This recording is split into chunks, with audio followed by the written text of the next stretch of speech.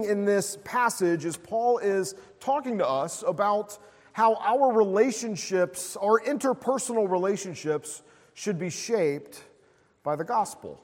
So he's going to talk to us about wives and husbands, he's going to talk to us about children and parents, and he's going to talk to us about even our employer-employee relationships. All of those things are going to be shaped by the gospel.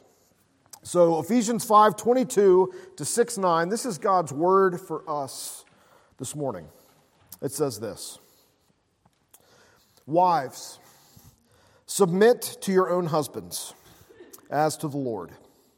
For the husband is the head of the wife, even as Christ is the head of the church, his body, and is himself its Savior. Now as the church submits to Christ, so also wives should submit in everything to their husbands. Husbands, love your wives, as Christ loved the church and gave himself up for her, that he might sanctify her, having cleansed her by the washing of water with the word, so that he might present the church to himself in splendor, without spot or wrinkle or any such thing, that she might be holy and without blemish. In the same way, husbands should love their wives as their own bodies. He who loves his wife loves himself. For no one ever hated his own flesh, but nourishes and cherishes it, just as Christ does the church, because we are members of his body. Therefore, a man shall leave his father and his mother, and shall hold fast to his wife, and the two shall become one flesh. This mystery is profound, and I'm saying that it refers to Christ and the church. However, let each one of you love his wife as himself, and let the wife see that she respects her husband. Children, obey your parents in the Lord, for this is right. Honor your father and mother. This is the first commandment with a promise, that it may go well with you and that you may live long in the land. Fathers, do not provoke your children to anger, but bring them up in the discipline and the instruction of the Lord. Bondservants, obey your earthly masters with fear and trembling, with a sincere heart as you would Christ, not by the way of eye service as people pleasers, but as bondservants of Christ, doing the will of God from the heart, rendering service with a good will as to the Lord and not to man, knowing that whatever good anyone does, this he will receive back from the Lord, whether he is a bondservant or is free. Masters, do the same to them, and stop your threatening, knowing that he who is both their master and yours is in heaven, and there is no partiality with him. This is God's word for us this morning. Let's pray and ask for his help to understand it. Father, we thank you that you've given us your word. Lord, we pray this morning for understanding.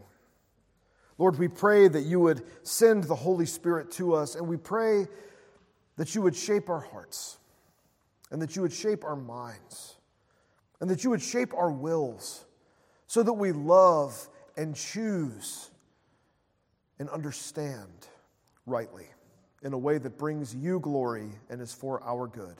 In Christ's name we pray all of these things. Amen.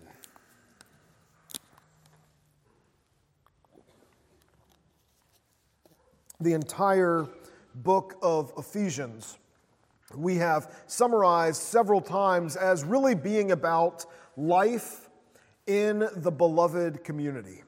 Life in this community of all different kinds of people from all different kinds of places that God has gathered together, and in many cases, the only things they have in common is Jesus.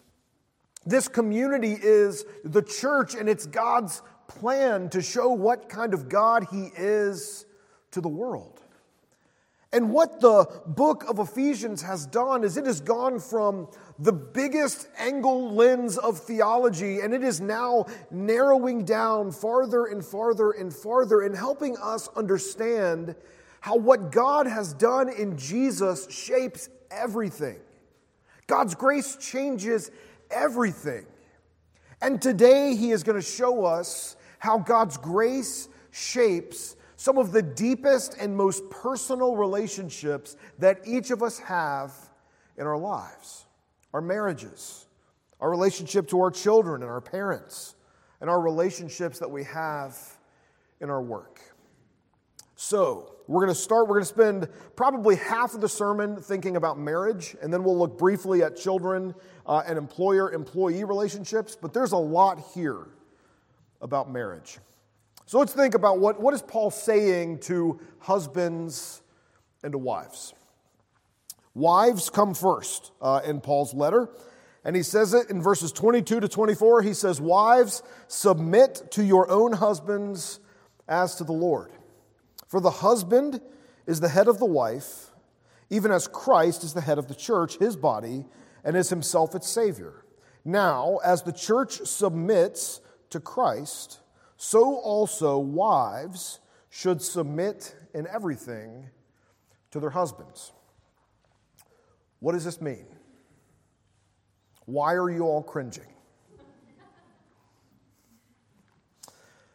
Few thoughts on what Paul is calling women to do here, wives to do here.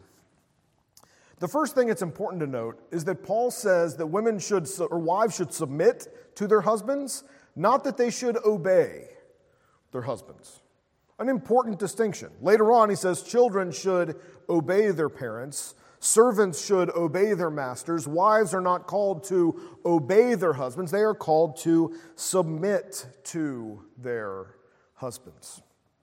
Ultimately, Paul says, they submit to their husbands in the same way that they submit to Christ. The ultimate person to whom every Christian submits is Christ himself.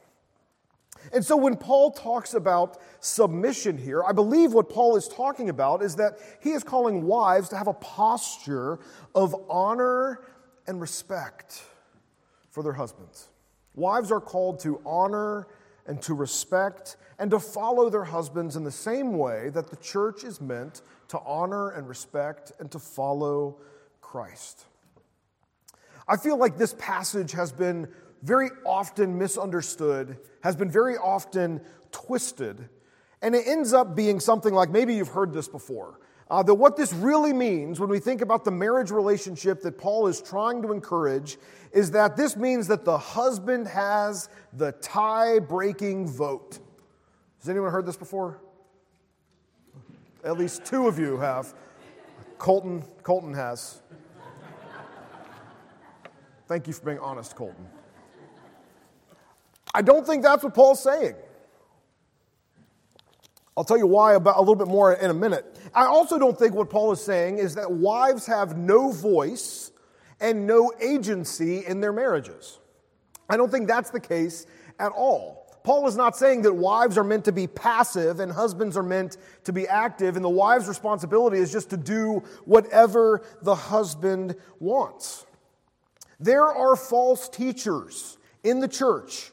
And one of the things that they do often is they take passages like this that have gray in them, that have nuance in them, that call for wisdom, and they make them black and white. Some of these are very popular even in our circles. Guys like Doug Wilson. Steer clear.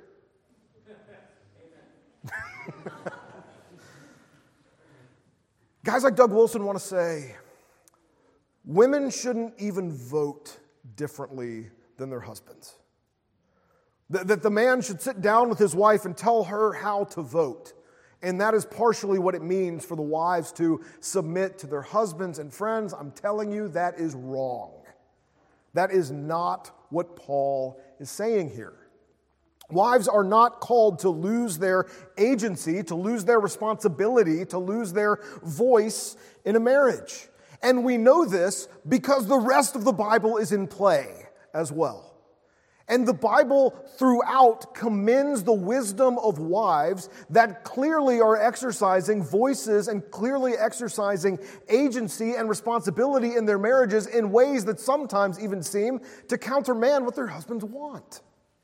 Think of the story of Abigail in the Old Testament.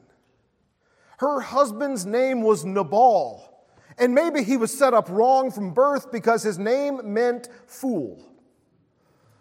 But Nabal was a fool, believe it or not. And when he did something foolish that was going to get him and his whole household killed, Abigail fixed it. And she did it by ignoring what he said to do. Abigail is held up to us in the Old Testament as an image of virtue and wisdom in a wife. She honored her husband there by not doing the sinful thing he said to do. She honored him by doing what the Lord would have her do. Ultimate submission for everyone is to Christ first, and then to these relationships that God has established. So that's the first thing we see here. When Paul says to submit, he does not mean to obey blindly. Second thing I think we see here in Paul's instructions to wives, or at least that we need to underline, is that submission is to your own husband, not to men in general.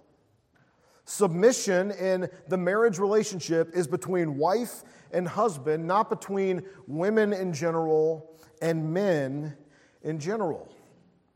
And maybe you're sitting here and you're thinking and you want to say back to me like, you don't even know how bad my husband is. And what I'll say to this is God does. God understands how bad your husband is, and God sympathizes with you because God, in fact, is in the longest bad marriage in history. Because God is married to his people and we keep wandering off. Prone to wander, Lord, we feel it. Prone to leave the God we love. God understands what it's like to submit and to be in a relationship with somebody that is not ideal. You're called to submit not to men in general, but to your own husband.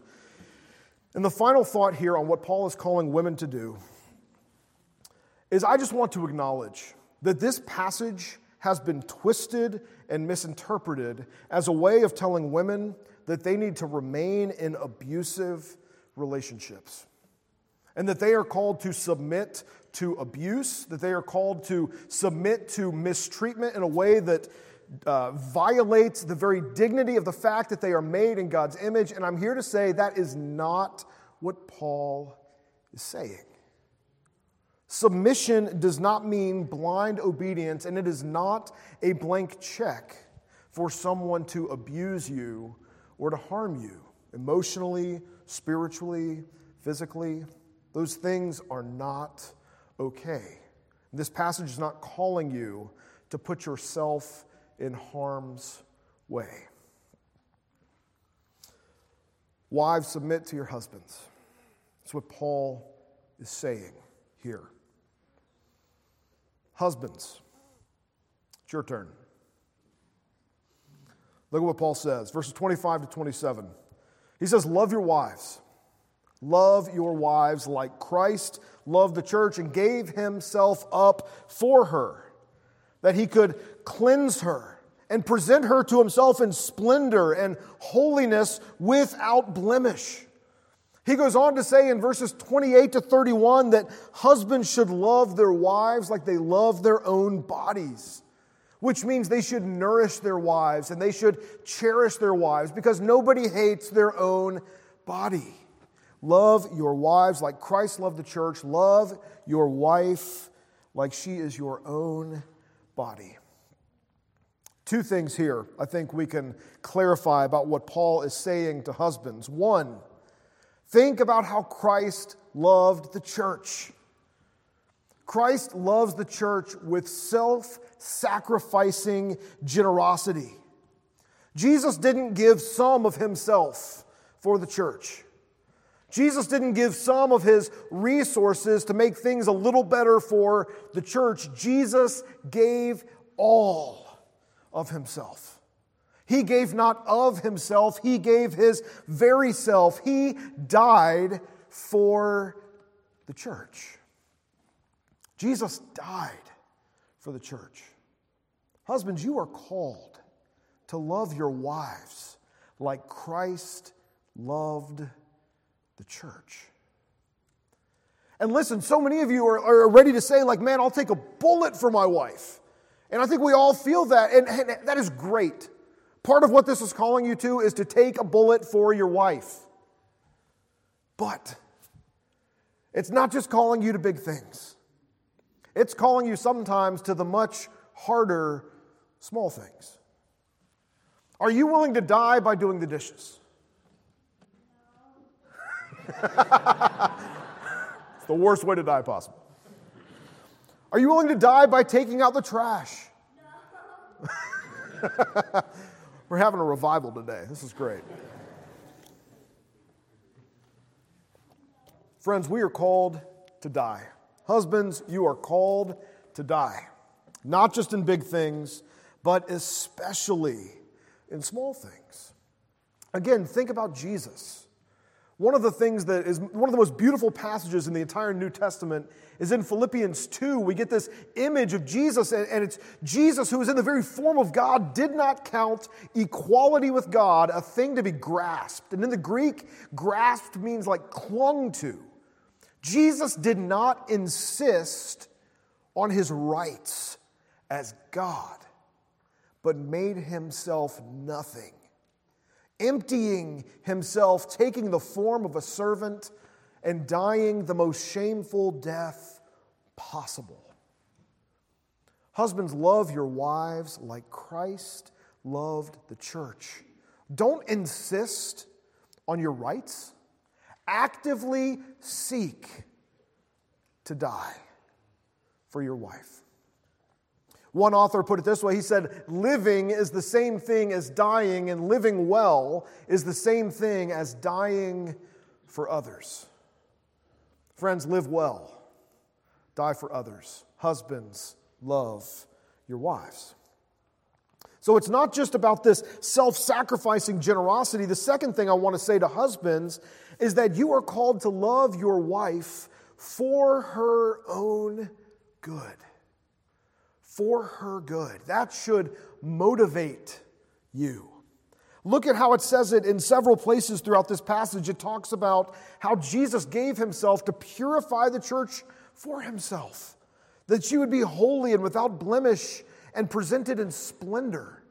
So part of what Jesus is doing is for the good of the church. He is making us beautiful. He is making us what we were made to be. Husbands, you are called to help your wives be what they were made to be. And back to the image of loving our wives as if we love our own bodies. He says you're supposed to nourish and cherish your body. You are supposed to nourish and cherish your wife. To nourish is to give her what she needs, and to cherish is to like her, to delight in her. Not just to get things from her, but to give to her, to love her, to like her, to delight in her. Being married to you should be life-giving for your wife. Husbands, love your wives like Christ loved the church.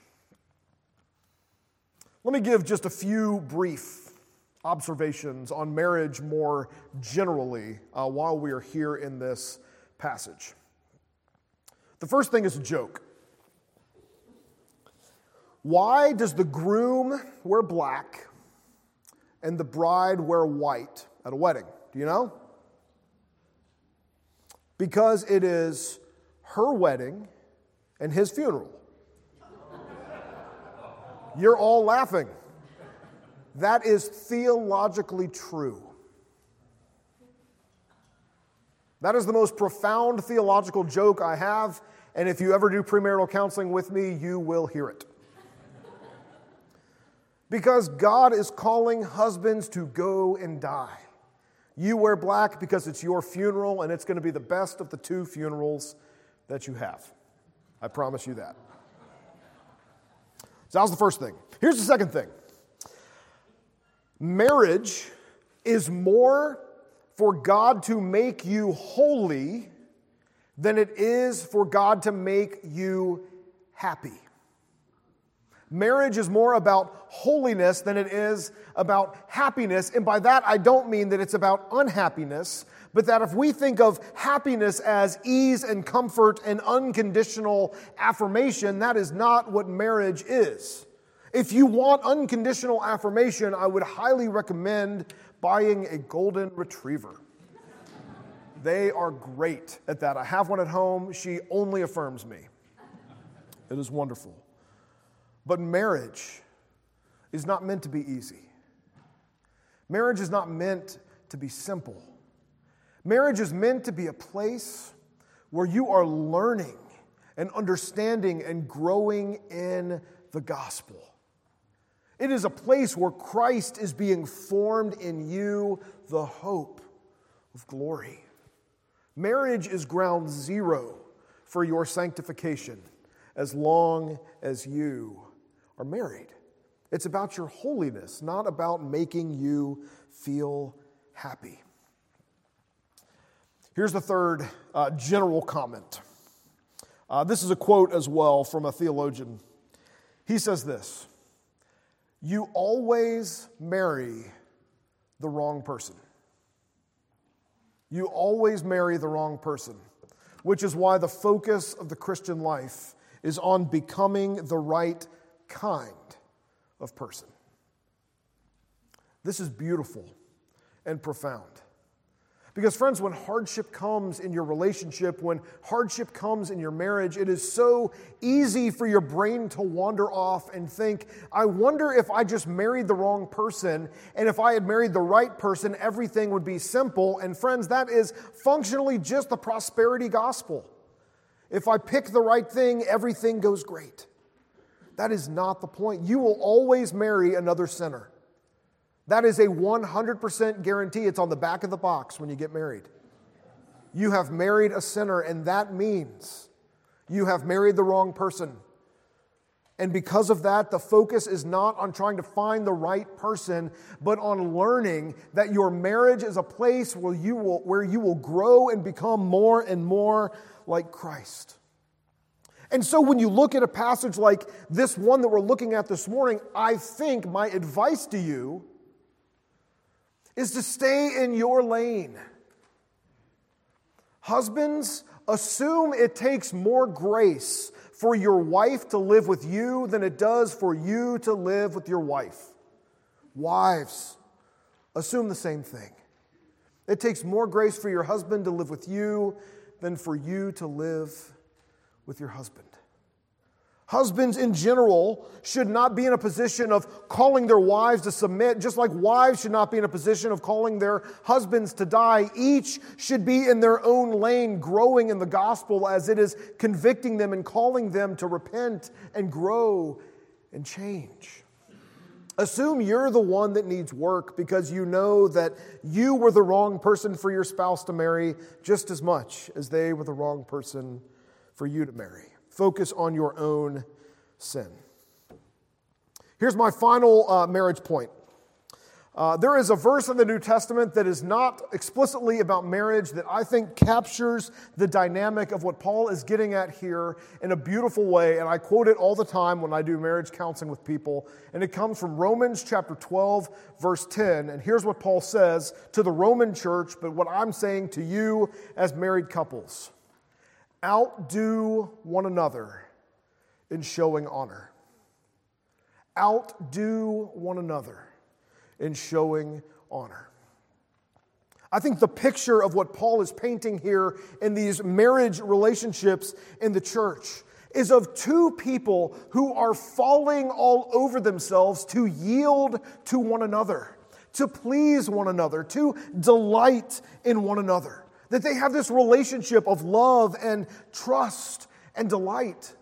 And friends, this is the exact opposite of a marriage that is built on compromise. Do you see that? This is not about two people each clawing their way, trying to get as much as they can and yield as little as they can, and trying to get their preferences met. The picture that Paul is painting is that wives are seeking ways to follow and honor their husbands, and that their husbands are seeking ways to die to themselves and their own preferences. This is not compromise. This isn't a marriage that becomes an arrangement. This is a picture of the gospel itself. I remember doing premarital counseling one time with a couple, and it was sort of like an odd couple situation, or opposites attract maybe, because the bride loved animals, wanted like a house full of animals, and not like normal animals either. It's like hedgehogs and chinchillas and just random stuff's going to be living in this house. And the husband, the groom, hated animals. To be fair, he thought they were delicious, but he did not care for the initial stages of their lives. So throughout premarital counseling, the question became like, what are we going to do here? And she's like, well, maybe I can just have a few animals. And he's like, maybe you can have no animals. And like, they're trying to decide if like, and part of what we did is it's like, listen, dude, your job is to die. Here's your first chance to practice. Die to yourself. Welcome all of Noah's Ark into your house. And then I look at her and I say, listen, your job is to follow and honor and respect him. You should be delighted to have no animals. And if that is where you're starting, it is so much easier to find a solution than if you're each clawing to get what you want. This is how our marriages look like the gospel. Two people pursuing the best of one another. I think maybe the most beautiful picture of this in recent memory came from a man named Robertson McQuilkin. He was the president of Columbia International University, and he had been in that role for, I believe, 25 or 30 years. He was a man in his 60s, academically still had a lot to give. He was kind of at the peak of his career and of his influence, and his wife had been diagnosed with Alzheimer's disease. And she was declining rapidly. And so, at the height of his career, at the height of his influence, he resigned. Listen to what he said in his resignation speech to the university. His wife's name was Muriel. He said, Muriel seems to be almost happy when she's with me. And she's almost never happy when she's not with me. She seems to feel trapped. She becomes very fearful, sometimes almost terrified. And when she can't get to me, there's anger. She's in distress. I promised in our wedding that I would be with her in sickness and in health till death do us part. And I'm a man of my word. This was no grim duty to which I stoically resigned, however. It was only fair. She had, after all, cared for me for almost 4 decades with marvelous devotion. Now it was my turn. And such a partner she was. If I took care of her for 40 years, I would never be out of her debt. It's not that I have to do this. It's that I get to. Friends, Paul says in verse 32 that marriages built like he's describing are a picture of Christ's relationship to the church. Robertson McQuilkin just gave a master class in a marriage that looks like gospel. When marriages are lived like this, they sing. They proclaim the glories of the one who gave himself to rescue a people out of sin and death and to make them perfect in holiness for eternity. It's a picture of the gospel. That's what Paul is calling our marriages to be and to become. Let's move over to parents and children. In verse 1 of chapter 6, in verses 1 to 3, Paul gives instruction to children, some of which I've already offered to the children here. He says, "Children, obey your parents in the Lord, for this is right." And what he is saying there is that for children, obeying their parents is what it looks like for them to obey God. So there's not much qualification given there. As we talked about during the children's sermon, kids are called to obey what your parents ask you to do. You're to do it cheerfully and promptly, and to do it as if you are obeying God Himself. It's a really big responsibility that God has given.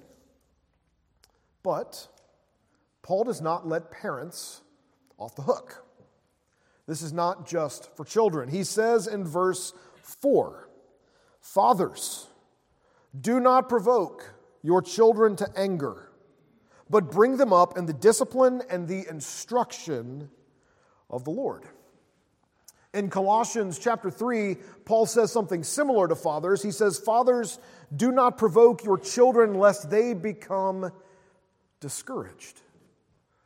Part of what Paul is saying here is that fathers, as you parent your children, do not provoke them with unreasonable requests or with extreme or unreasonable discipline.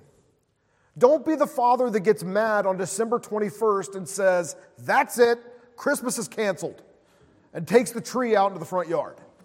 Don't be that dad. Don't be the dad who in the middle of an exhausting time demands prompt and perfect obedience in a way that is unreasonable. What Paul is saying here when he says that you should raise your children in the discipline and the instruction of the Lord is that the gospel shapes your parenting.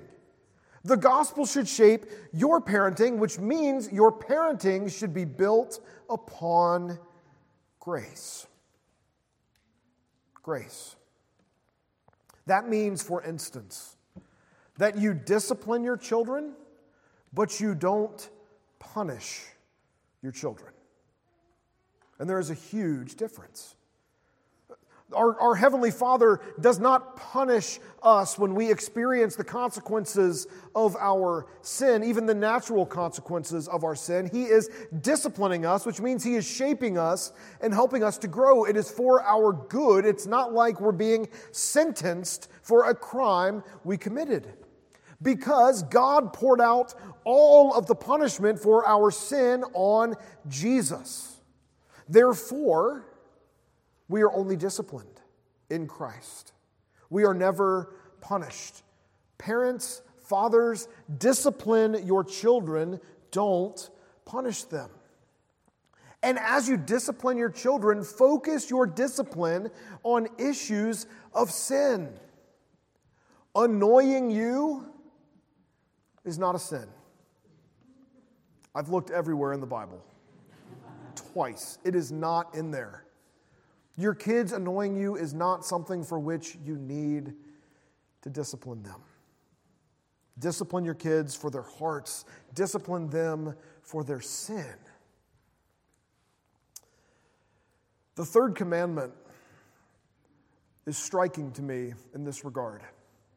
Because the third commandment says, "You shall not take the name of the Lord your God in vain." Every time your kids hear that God is their Father, you are what they're going to think of, fathers. Every time your kids hear that God is their Heavenly Father, the only Father they know is the Father they have, which is you. What do your kids know of their Heavenly Father? By the way that you parent. Is their Heavenly Father harsh and demanding? Is their Heavenly Father aloof? Is their Heavenly Father violently angry? Is their Heavenly Father just sort of vaguely disappointed in them? He is not. Friends, their Heavenly Father loves them, and He likes them, and He delights in them. And He is not too distracted or too busy or too important to care for them and to hear their stories and to hear what they've done. He is engaged and warm and welcoming. And so the bad news for fathers is that to the extent you fall short of that, you have not only sinned against your children, but you've sinned against God. But the good news for fathers in the midst of that, because we all do that, is that God invites us to repent when we fall short. And not just to repent to Him, but to repent to our children. Repent to your children. Eugene Peterson has a parenting book where he says that parenting is really just inviting your kids to look over your shoulder at your own sanctification, at your own growth in grace. And I think that's beautiful, and I think that is true. We need to repent to our kids when we make mistakes because they need to see that that's what it means to follow Jesus. We don't get perfect when we turn 20. We have to keep walking in faith and repentance and obedience over and over and over again. And what's amazing is that psychologists have done research. And what they found is that the kids that have the best outcomes in life were not the ones that had parents that made the fewest mistakes. The kids with the best outcomes in life had parents who acknowledged their mistakes. Friends, psychology vindicates again the Christian gospel. The only thing better than a perfect parent is a humble parent and a repentant parent. And if you like that and you want more of where that came from, there is a book on the book table called Setting Parents Free by Dr. John Cox. Take and read. It is a wonderful, wonderful book for parenting. All right, I'm going slow. Here's the third point, thinking about employers and employees. Paul says in verse 5, he's talking about bondservants and masters. Bondservants in the ancient world were people that basically signed a 7-year labor contract in ancient Rome. And if you were in Caesar's household, it was a 14-year labor contract. But a 7-year labor contract meant you functionally became a part of this person's household. And you worked for them and you did all kinds of things that were part of the arrangement. And then at the end of that time, you were paid for your labor. You were released from their household. And you had a certificate that declared you to be free.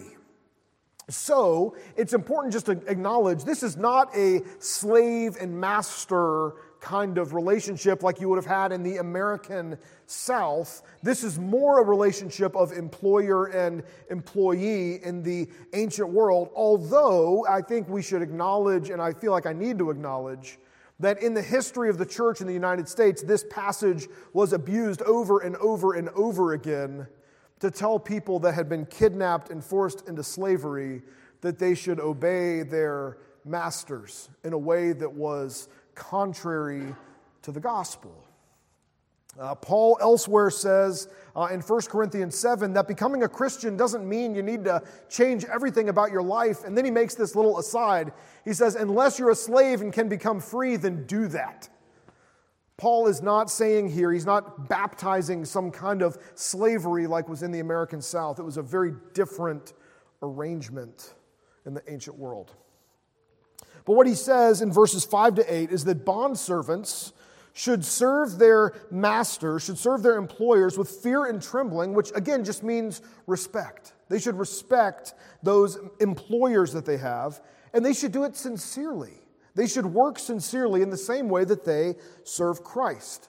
In other words, they should not just do the bare minimum, but they should seek to do the will of God from the heart, working with goodwill, serving God, not men. And then, he says, For whatever you have done, you will receive as a reward from God. And I think the takeaway for us in our work relationships is just simply to note that how we work matters to God. How we do things matters to God in our work. We are called in our work to recognize that we are ultimately serving God and not just serving the companies or the bosses that we work for. Paul says elsewhere in 1 Corinthians 15 that in Christ our labor is not in vain. God sees it and He accepts our work, even if it's menial and boring and awful.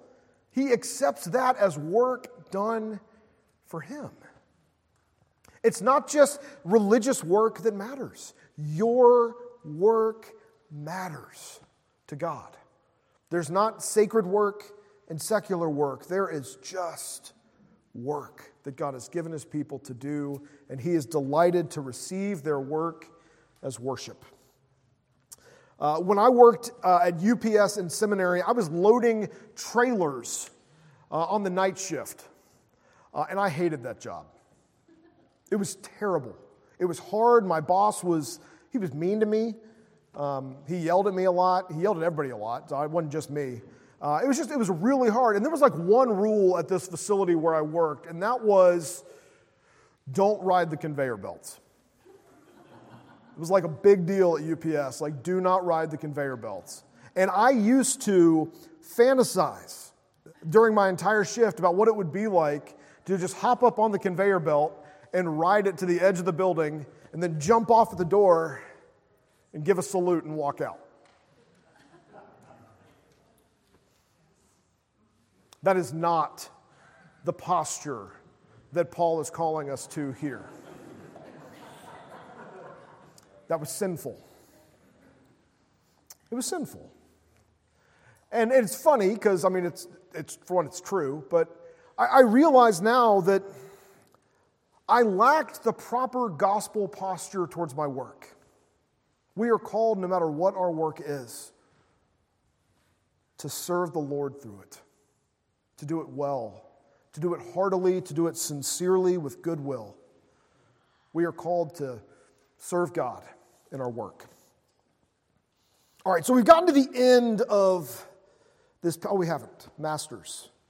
Masters are called to do the same thing, to work well, to stop threatening. In other words, to stop being like, if you don't do this, you're going to get fired or you're going to be beaten, which would have been a thing in the ancient world.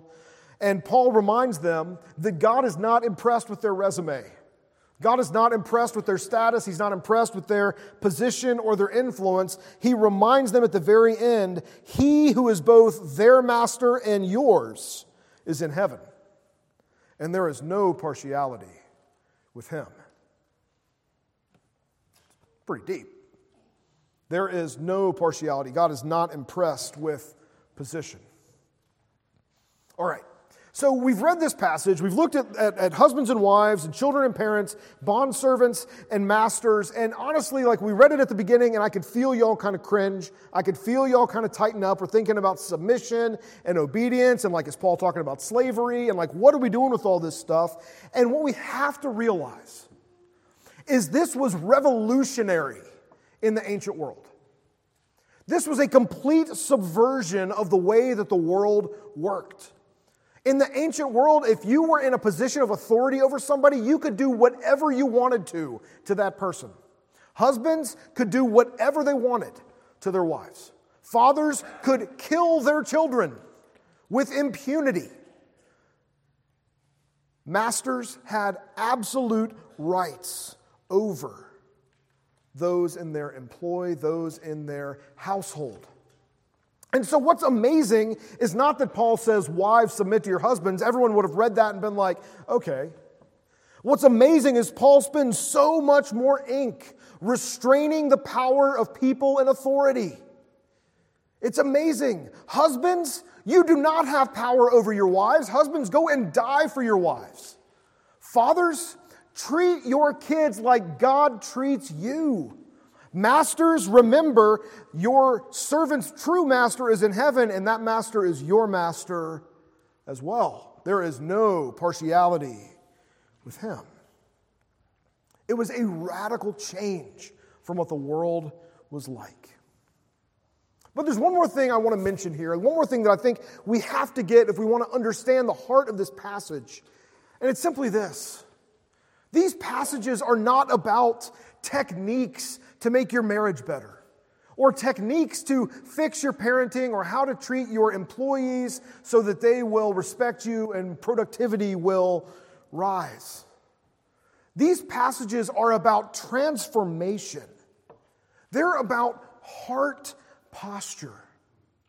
Paul is saying not just do these things, but Paul is saying become this kind of person.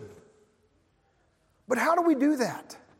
How do we become a person like this?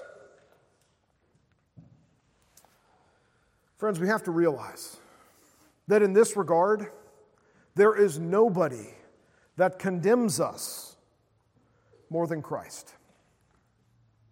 Christ is the ideal husband who loves his wife perfectly, who gives not of his resources, but gives his very self to rescue and sustain and nourish and cherish his bride. Jesus was also the true son who woke up every day delighting to do the will of his heavenly Father. He even submitted himself to the authority of Mary and Joseph. Jesus fulfilled these commands perfectly. And Jesus died the shameful death of a servant, though he was in the very form of God. Friends, next to Jesus, we have no hope. Jesus looks at us and he says, I did it. And we look at him and we're like, we are not doing this. We are failing day in and day out, every 5 minutes, every 2 minutes. In thought, word, and deed, we are blowing these instructions. No one condemns us like Christ in his holiness. But no one loves us like Christ in his humility. Jesus does not merely show us our need for a Savior. Jesus is that Savior. He rescues us from sin and death, again, not by giving of his resources, but by giving his very self. He took the form of a servant and died the shameful death on the cross. And therefore, God has highly exalted him. He is shaping this posture in us. And he is bearing with us as we fail again and again and again. We are being disciplined, not punished, as we grow in these things, because our Heavenly Father loves us and delights in us as we see most fully in Christ. Would you pray with me?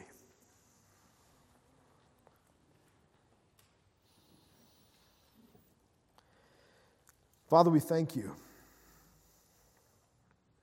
that everything you require of us, you provide to us in Christ. Father, we pray that you would use your word and by your Spirit convict us of our sin and our shortcomings and our failures. And Father, help us not to stay there, but show us these things and give us the grace of repentance that we might turn from them and turn towards Christ again and again in faith, and then strive for new obedience. Father, be at work in us. Shape us individually and together into a beloved community that bears witness to the glory of the gospel. Father, even now as we come to your table, we pray that you would take this ordinary bread and this ordinary cup and use them for an extraordinary purpose to anchor us in Christ. And we pray all of these things in his name. Amen.